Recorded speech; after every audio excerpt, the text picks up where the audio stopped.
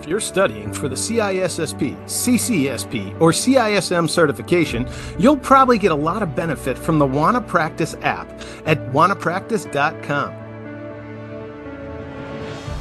Hundreds of practice questions unavailable anywhere else, all in a simple interactive format, which you can access through any device with a browser.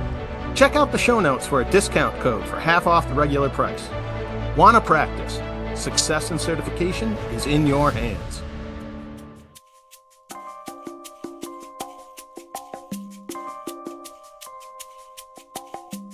Hello, and welcome to another episode of The Sensuous Sounds of InfoSec, where we discuss all things information, all things security, and all things information security. I'm Ben Malisow. And I'm Matt Snoddy. And I'm Raphael Fiedler. And this week, we just want to send a big shout out to our very first corporate sponsor, the Neenah Menashe Foundry. If you're looking for manhole frames, wastewater grates, or downspout boots, seek no further than Neenah Foundry and Neenah Enterprises. Providing the world with high-quality iron castings for almost 150 years, Neenah is the leader in the field. Go to groupnei.com today. That's groupnei.com for all your cast iron needs. All right, and with that... is that legit? Where did that come from? That's this week's corporate sponsor. Okay. I'm not going to ask any more questions. The Neenah Foundries and Neenah Menashe. All right. So, and if you just for giggles, every time you walk by a manhole cover or grate, see if it says Neenah on it. Most of them do. Yeah. All right. This week we're going to do a topic proffered to us by our most admirable and admiring private sponsor, Paul Kinder. Thank you, Paul. His topic idea was cybersecurity career options for seasoned professionals who aren't interested in becoming a CISO, CIO, or CTO. I think that's a great idea. That's a good concept. Yeah.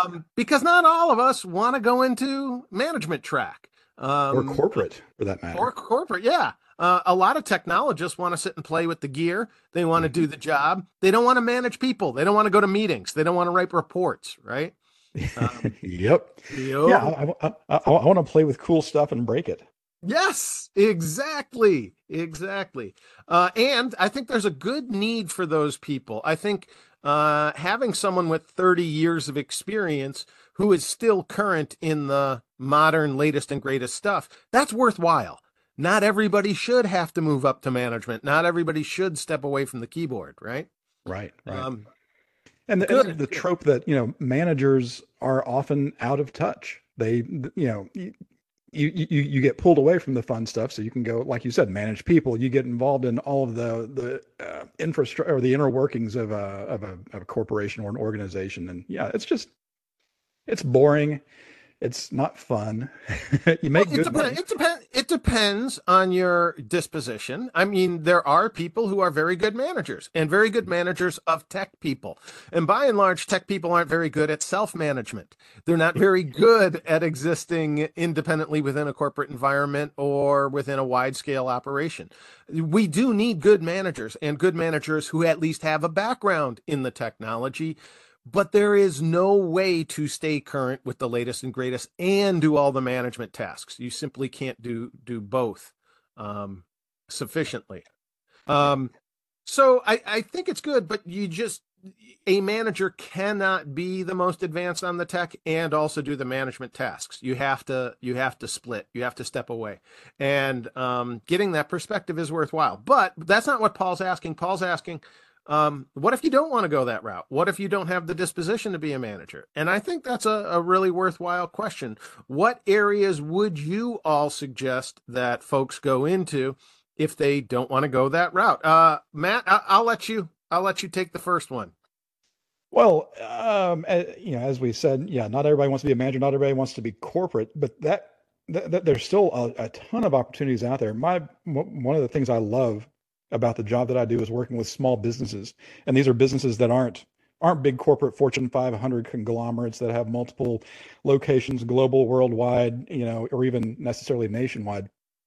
I think that there's a lot that can be said for helping out smaller businesses and just either coming on board with a smaller business where you'll probably have to wear a lot of hats, not just cybersecurity, not even necessarily IT. You'll probably have to, carry a plumber's wrench and go fix a toilet every now and then, or, scrape snow off of the parking lot or something like that. I love small businesses. And you can go into small business and not have to be that type of a person. But isn't that just being a CTO of a smaller operation? I mean, Yeah. I mean, It feels obviously, differently. yeah. It's just a different scale, right? Yeah. So yeah, maybe that's not the best answer for it. The other thing that I would say would be consulting. I love consulting, and again, not everybody wants to hang their shingle. Not everybody wants to start their own business. You don't have to. You can go work for another consulting firm where you will get to do all of the fun stuff, and you just do it on a project basis, going and helping some other organization with their cybersecurity stuff. You're engaged for a period of time, and then that engagement ends, and you move on to the next one. That's a really good way to sidestep being stuck in the same office day in and day out for years and years. Agreed. Okay. I kind of like that one. It is risky. I mean, if you're going to have your own consultancy, it's always feast or famine. You never know when the next gig is coming along. You're not going to get the steady paycheck that a corporate gig would give you. But it can be extremely rewarding. You can pick your own clients. You can decide what you want to do. And you don't get into that managerial thing. Now, if you are your own consultancy, once again, you are the CIO. Because you have to do all your own paperwork. You have to file your own taxes. You're running a business. Yeah. So you're still stepping into the kind of the same issues that you were trying to avoid by not going up the managerial track, right? Yeah. Yeah, kind of. It hits a little bit differently though when it's your own company. Yeah. So. And you get to play a lot more on the keyboard if you're doing the consulting because you have to do the work. Right. Yeah. Yep. And if you make enough money, of course, you can outsource all the stuff you don't like. And it's your decision what to do and how much reporting you do. Of course, like, as you were saying, like self-management, of course, is sort of like an issue. So some reporting, even for yourself, might not be ill-advised, I'd say.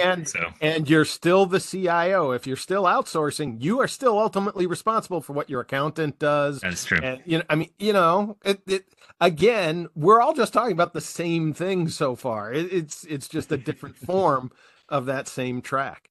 Rafti, do you have another idea?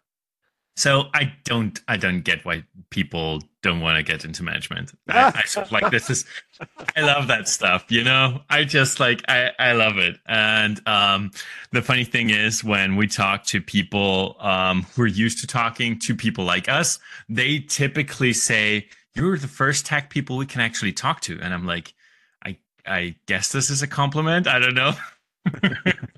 No, but it's like in what we do typically, as you said, it's from a self-management and maybe a social perspective, which all people I love, and I'm sort of partly one of that people, of course, as well myself.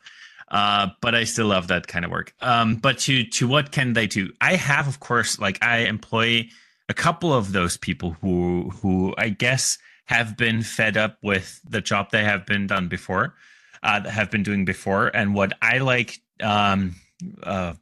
about those sorts of people is they have new ideas and they bring complete new perspectives into my company. And sometimes I get the feeling, and of course this depends on your personal finances as well, but they don't work for the money. They work for the fun of it. And if you know this as a manager, having somebody who actually enjoys that sort of stuff, they spend all the time they have and on the clock and off the clock figuring out new stuff. So I'd say if you are a manager listening, get those sort of people. If they're fed up in big corporate, and if you're a smaller business and you can afford somebody like that, they sometimes, and in our case, they sometimes take a hit. They take less money from us, like from a month per month paycheck, but they just enjoy having the freedom they have with us. being able to work on the stuff they want to work on and using the technology they want to use and stuff like that. So maybe just look for a smaller company which is willing to see the potential in you being a seasoned veteran in what you do.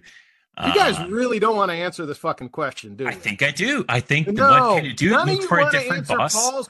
Paul's question is, what's the career track? And here, I'll give you an example, because this is the answer I give to everyone. And this is not only people who've been in the industry for a while. I do this for every young person entering the industry. I'll say, go compete with Matt Snoddy. I say go into digital forensics. Forensics is, I think, the hottest field now and for the foreseeable future. Because, Matt, you've said it over and over and over again. There is more work out there than you and your competitors can possibly handle, right? I mean, there's a backlog of demand. Yeah, I would expand it out to not even just specifically forensics, but DFIR in general. Incident response goes hand in hand with forensics. And I think that, Okay. But I mean, in terms of, I'm trying to break it down. I mean, if someone's picking a track, I think DF is the way to go. I understand what you're saying. Yeah, if you're going to offer the services, DFIR is a good service for consultancy. But someone looking for a career opportunity, a way for them to specialize and rebrand, I think that's a way to go. Yeah. I was specifically avoiding bringing up forensics because I feel like I talk about it constantly, and so I didn't want to say it. That's what you got me here for, Matt. I'll do that. I'll fall on that grenade. Okay, so but I don't get it. Like, then you still are the boss of your own company, and what I'm saying is, wait. Hold up. Okay. I've never said be an entrepreneur. Paul is asking, what career track can you go? And I'm saying, go learn DEF, get certified in DEF, and someone will hire you to be DEF, not necessarily as an independent external consultant. There are law firms that want DEF people. There are, Deloitte wants DEF people. There are plenty of companies that want to hire those people. And once you're a DEF person, Matt, you tell me, they don't want you as CIO. They want you doing DEF. Right. Yeah. Don't stick me in front of a boardroom and having managed people. Yeah. Put me in front of a bunch of logs and have me analyze. Absolutely. What they really want. You are way too valuable and irreplaceable once you're good at that and certified. They can't take you away from the keyboard and make you a manager. Yep. Very much so. Yep. Yeah. Interesting. So that would be my number one suggestion. So now that you see where I think Paul was asking, I'll throw out another one. Audit. Audits. Okay. If you've been a security practitioner and you're looking to rebrand and flourish without going in the management track, go get certified as an auditor. Go get ISO 27001. Go get the new one from the DoD, what is it, CMMC?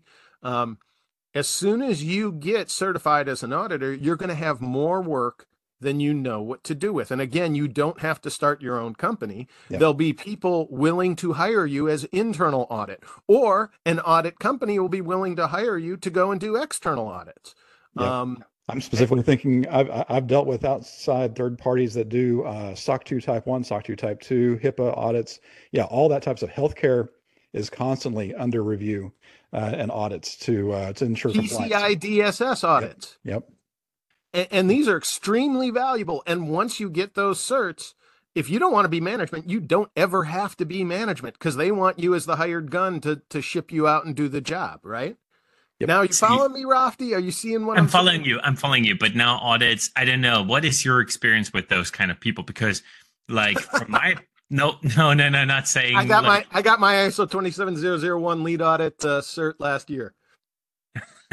No, but from my experience, when we have been audited, and I have been following them on LinkedIn, looking where the auditors have been going, they all moved away from it. And I don't know why. I haven't talked to them afterwards, because, of course, like, if we are asking for another audit, we get someone new, but they typically, people who go down that track don't want to stay there. And either it's people who are willing to go down that track, actually have their, they just see it as a stepping stone towards something else. And from what I've seen, those people have become, went into this, CISO positions in other bigger companies afterwards. At least that has been with three of the people I know.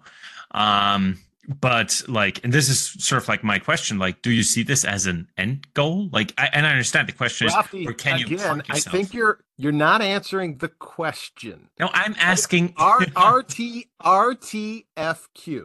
What you're asking is, what would somebody who is an auditor like to see as their end state? That's not the question Paul's I asking. know, I Paul's know. asking is, if for someone who is a seasoned practitioner, what is a route you can go for advancement and flourishing that is not management? Now, I will say first and foremost, each of these tracks that I've mentioned so far are cul-de-sacs. They are the end state. Once you become DF, once you become an auditor, you're never going back into practicing. It's just that you're not going back into just security. You're not going to be a SOC analyst anymore. You're going to become so valuable in that enterprise, you're stuck. And once you've been tainted with the audit stick, you're going to be auditor forever, and you don't get to eat lunch with the cool kids. Yes, there are sacrifices you will have to make if you rebrand, but that again, the question is avoiding the management track, and these are ways to do it. Does that mean you'll have personal fulfillment? I don't know, and I can't speak to that. But do you see what I'm saying? Specializations that aren't CTO or CIO. Yep. I think that's where we're kind of going for with all these is, it's going to be any of the pantheon of specializations within the umbrella of security and IT. And I would throw out, Ben, my next one, you stole my thunder on the forensics. I would throw out training. Go into training. Ooh, okay. All right. I mean, whether it be for training for aspirants for a certification or corporate training, getting an entire group of an organization up to speed on this is what a phishing email is. This is what to look for as a red flag. If you get a suspicious text message, stuff like that, all that's big time. Now, demand. This is not my protectionist side coming out here. The thing I would warn against training is the thing that makes it different than both audit and forensics. There is no legal requirement for the training market, meaning that there are no companies that are required to go and hire trainers. There are legal requirements to go and hire audit. You have to go and get audited if you're getting, PCI compliance. You have to go and get audit if you're a publicly traded corporation and you need a SOC audit. So the training field is necessarily inherently limited. And I face that each week. Kind of, but I mean, if you think about it, all of these standards, all these regulations, from SOC to PCI to ISO and stuff like that, there's usually some portion of the audit that says, show us some visibly demonstrable evidence that you do regular training of your employees on cybersecurity and stuff like that. So whether it's done internally or they hire a third party, because I've got a lot of customers that hire third parties that they just pay a quarterly fee to or whatever, and they send simulated testing phishing emails, or they do an online 5-minute weekly refresher course on this is what to look for. You've got clients like that? Yes. Why have you not pointed any of them towards me? What the hell's the matter with you? I thought we were friends. You don't do simulated phishing tests, do you? I'll do any kind of training that there ever was. What? I'm hurt. I'm offended. And this is why I don't recommend training as a career path. Holy crap! If you put a package together, Ben, I would absolutely sell it to all my clients. Yeah, they eat this stuff up. Oh, okay. Well, I think I may have just. How long we've been doing this show? What took you this long? I thought you were always happy with doing the CISSP, CISM, all of that type of training. Yeah, if you want to put together a package of weekly 5-minute YouTube videos so that a company can hire you and say, okay, we are training our employees. Yeah, absolutely. I will. I think we may have just stumbled onto a huge marketing boon for Ben here. Well, no shit. I mean, where have you been? What episode is this? 176 or something? Yeah. Come on, man. I'll take that gravy. Shit, just make them watch these podcasts. All right. So yeah, there is some impetus to have the training checkbox checked. But as a trainer, those are Harder to get by because of the first thing you said. Most entities just do it internally, and they have their existing security team perform that action. Whereas an auditor or a digital forensics expert is stovepiped by licensure and certification. You don't really need to have a certification to do training. Yeah. The thing that I think that you may not realize, though, is a lot of those standards that we're applying 10 years ago to large corporations are now filtering down to the smaller businesses these days. Cybersecurity has become a huge thing because as any business owner knows, you need cybersecurity insurance. You have all these other big time regulations that are now applying to them. HIPAA is one that used to be, just for hospitals mostly and big organizations in healthcare, and now individual, doctors' offices all have to be HIPAA certified and compliant and all that kind of stuff. Same with all these other cybersecurity regulations and standards that are being put out there. So it's all that to say, it's all trickling down to the smaller businesses. So there is a huge market in the 50 to 100 employee market. Company size where they're all taking it seriously now because they're getting the pressure from outside forces. Yes, but again, I think they have their internal security people do that training. If you have a 50 to 100 person business, you don't have an internal security team. There's not big enough to. They don't have employees that do that. But anyone that they're hiring to do IT security will do their internal training as well. I mean, I'm just saying, even CISSP has a training component in it because they expect that any CISSP can perform training or at least coordinate training. I just don't think the market is quite the same. I don't think the demand, it's possible. I don't know. Let's see. We'll see where that goes. But and I would say for practitioners who have the ability that Rafti mentioned, the ability to talk to normal human beings, yes, go examine the training field, because if you can translate geek to human, you are that unicorn that people want. That is a highly valuable skill. I like that a lot. That's very, very good. Good.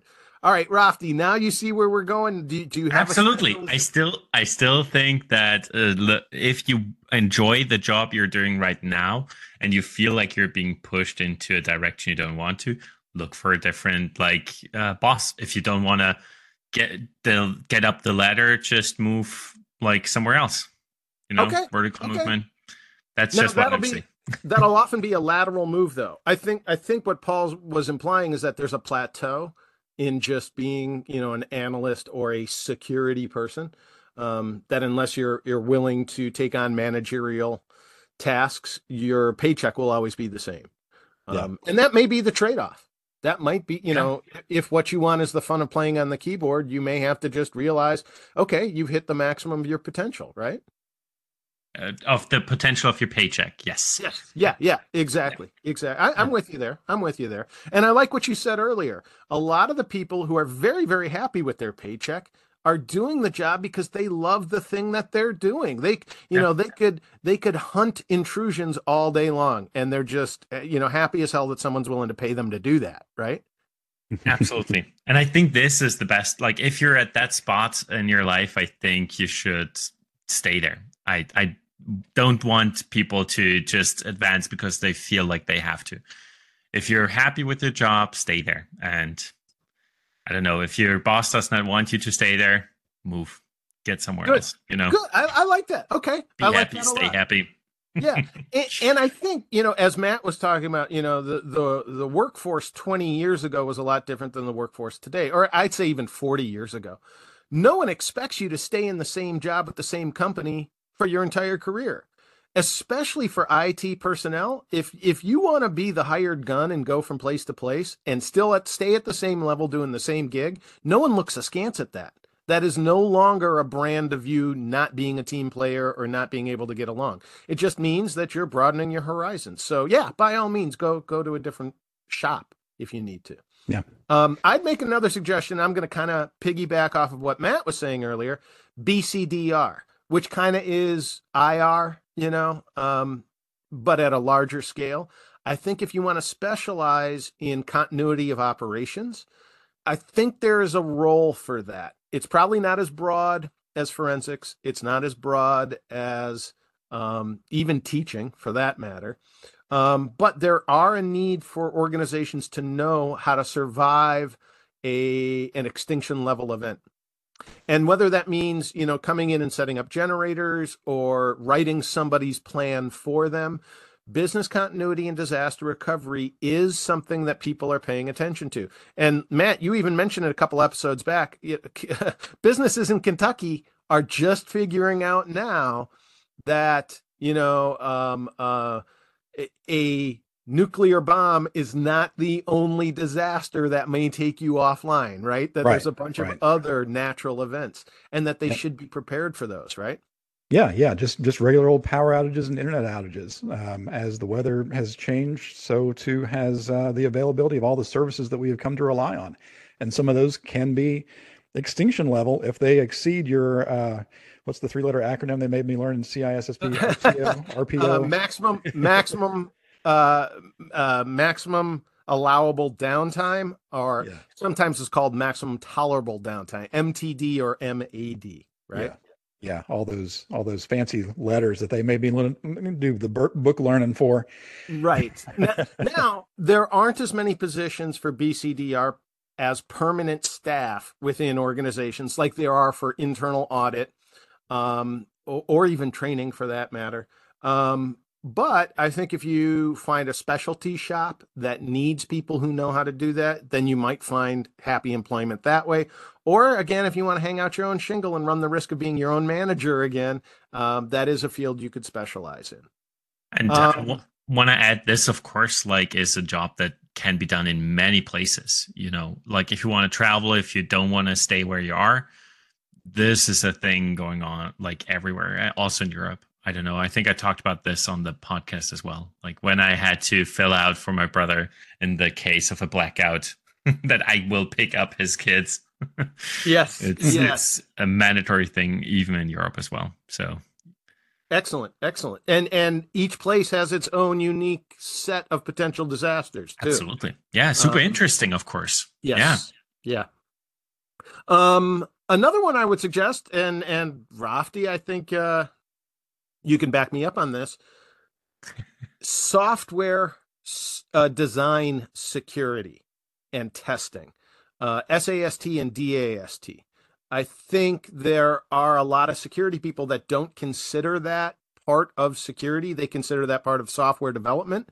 But I think if you are a practitioner in the security field and you can go and learn that aspect of it, I think you'll bring a lot of insight and value that a software developer would not normally have on their own with their own experiences. Rafti, can you speak to that? Because that's all you guys do. Absolutely. And I saw an article, which I have not bookmarked for some reason, about GitHub being an attack vector now as well, where they're open source projects are infected and you sort of build upon an infected base with a backdoor or something. You need to audit that stuff. Just because it's open source does not mean that you can just take the code and go with it. And I think with AI and with large language models spitting out random code and you just lump it in, and if it works, it works. Well, no, take a look, especially from a security perspective. I thought when you were talking about audits, I immediately thought about software audits as well. But yeah, you're right. Specialized for security stuff, very important. And there's even some organizations pay for that stuff for open source code as well. So you basically never run out of a job there. There's an infinite amount of work because there's infinitely more code being created every damn day, right? Yep, absolutely. Yeah. That's not a finite level of work. Nope. Now, again, you have to have it's like being in forensics. You need a particular disposition to have the personality trait to be both a software designer and a security nerd. So not everybody will be able to do that, right? Yeah. Good. Other specialties that you could recommend? I'll go out on a limb and say network architect. Ooh, or security architect. Yeah.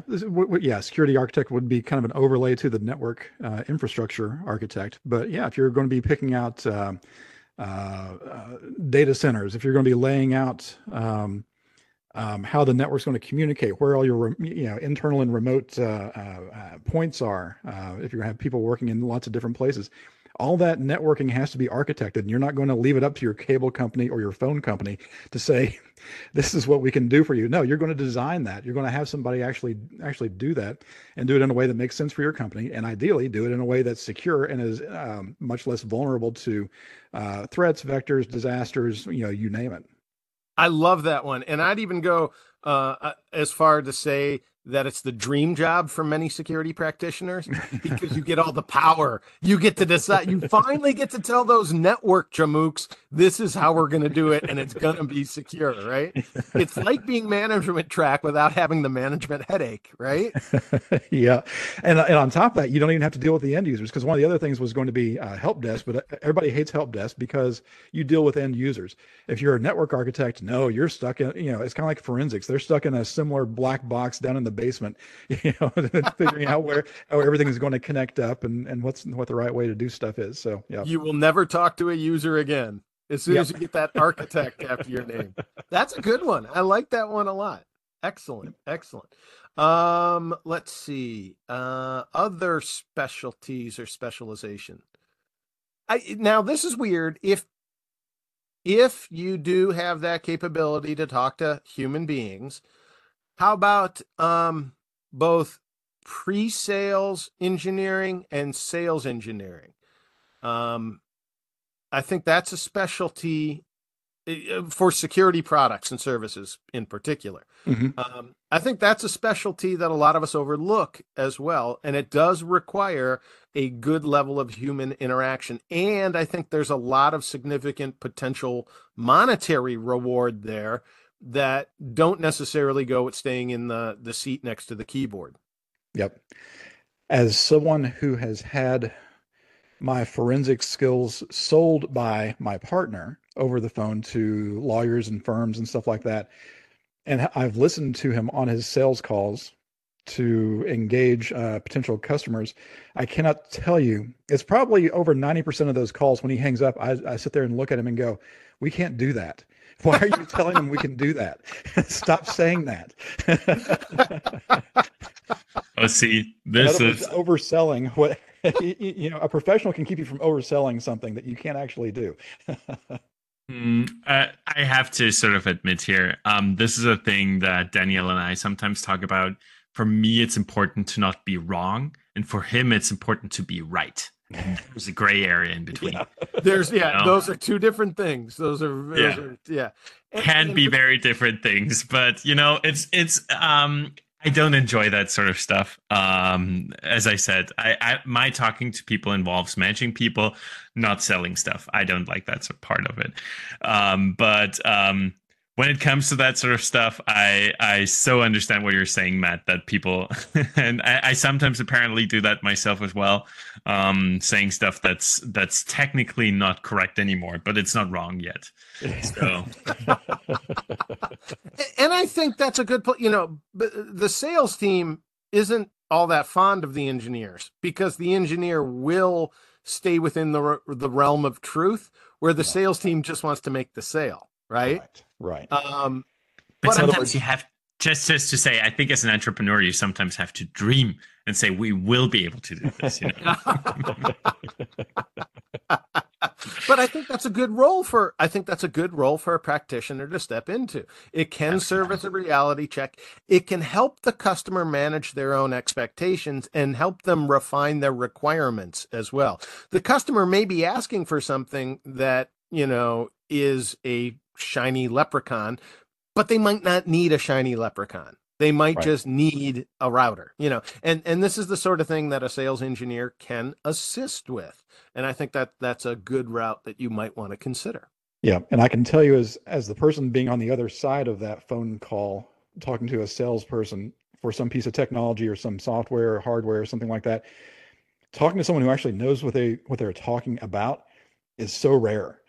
And IT guys, security guys, we've all been on those sales calls, and we can smell it coming a mile away when they're just spitting out a bunch of BS. And it's like, there's no way that your product can do this one thing that you're telling me that it can do. Let me talk to someone who knows what they're talking about.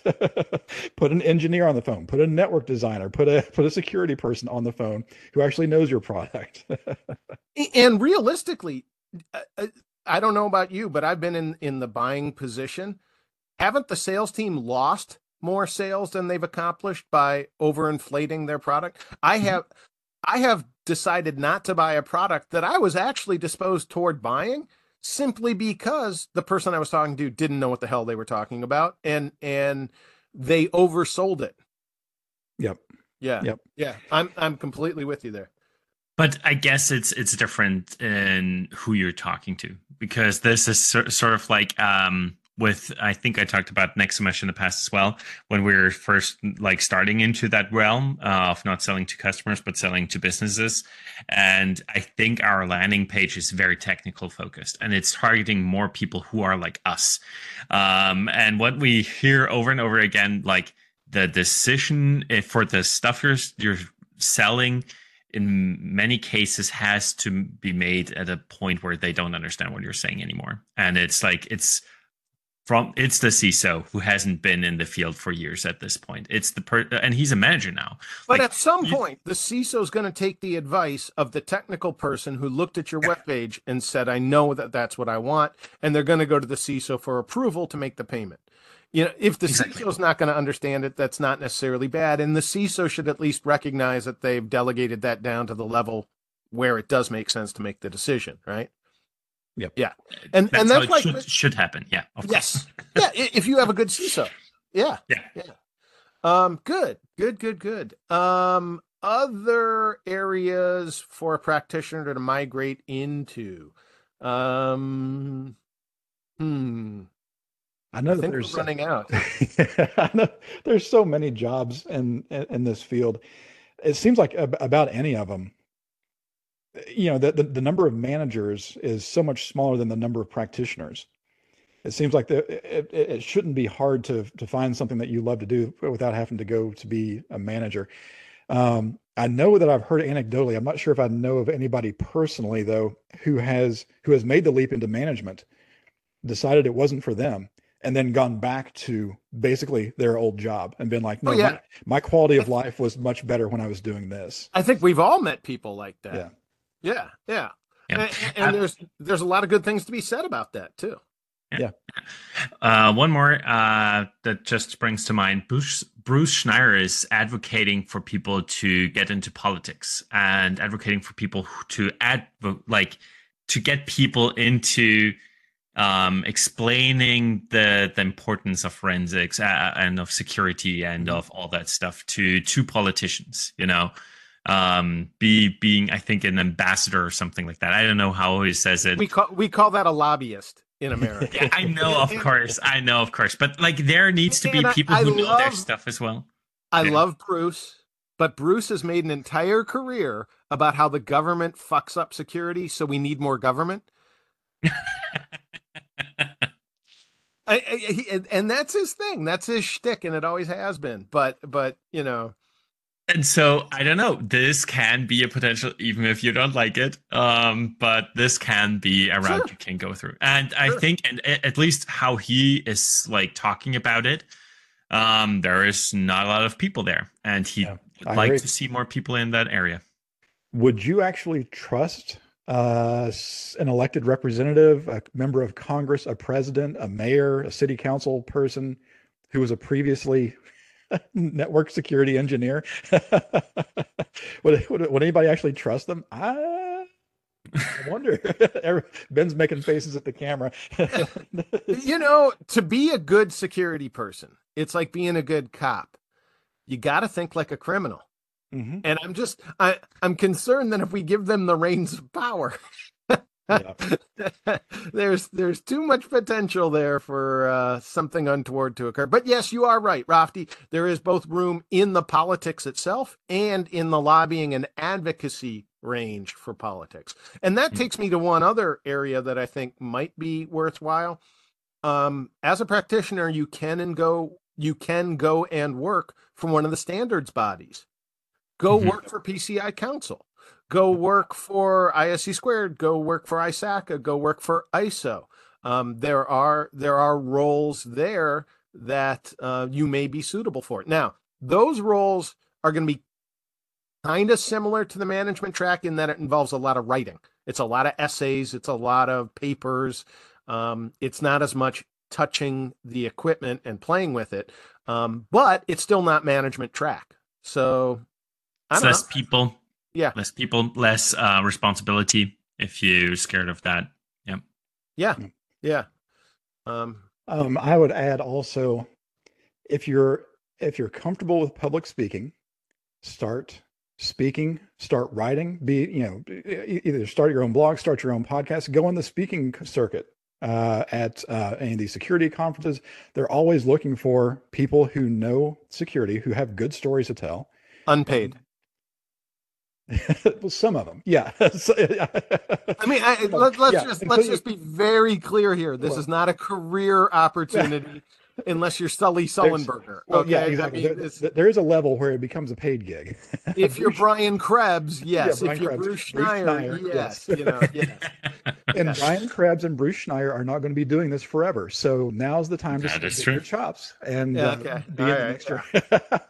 Let's just. I just want to make it clear to everyone who's considering something like this: when you go to speak at a conference, you pay your own airfare, you pay your hotel. They'll buy you lunch and give you a ticket to the trade floor for free. That's what you get. That is the payment, right? I got a backpack from Open Text when I spoke in Las Vegas. Let me tell you, that backpack has been to 3 different colleges. It's been on a bunch of vacations. It was a good backpack. I still have my RSA backpack, and But all that to say, yeah, Brian Krebs started out as a journalist. Start writing. He's a highly respected. I'm not sure how much money he makes or how much. $40,000 an hour for public speaking. Okay. Yeah. So I don't know how often he gets hired to do that, but how many do you need a year? Right. Yeah. 2 or 3 a year, and you're doing pretty well.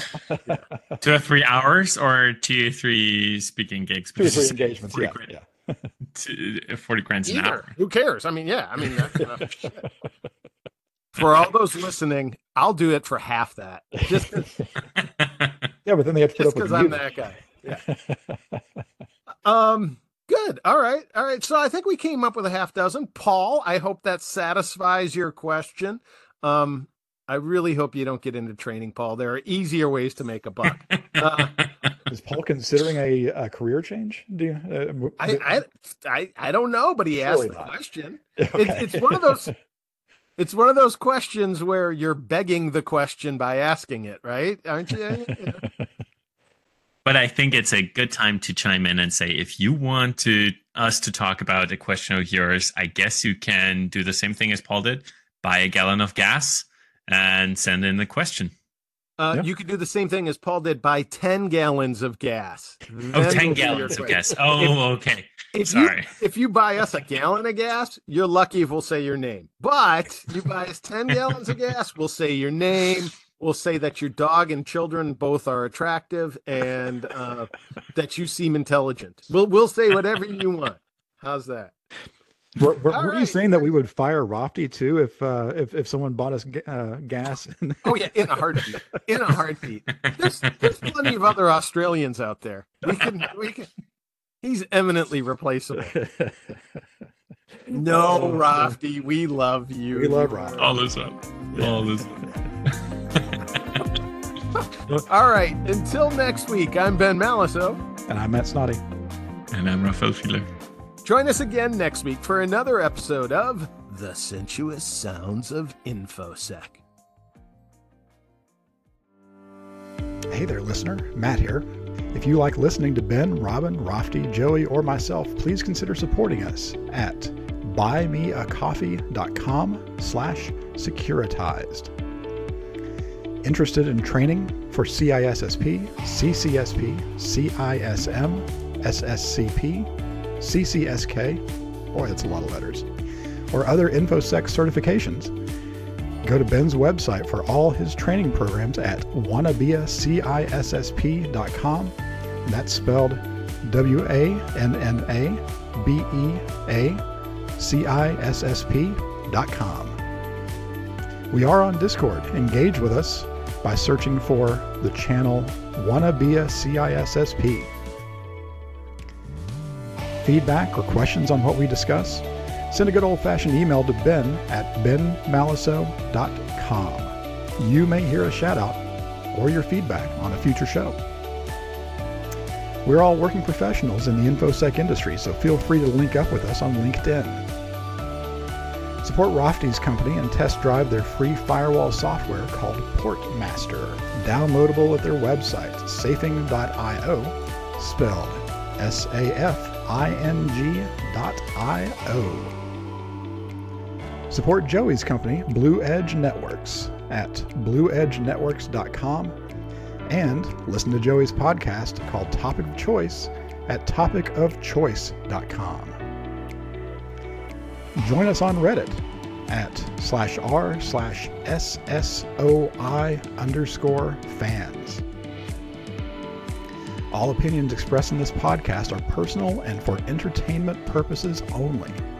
They do not necessarily reflect the opinions of our companies, affiliates, employers, guests, or even each other. No advice given here should be followed without consulting with a professional for any specific InfoSec situation you may experience.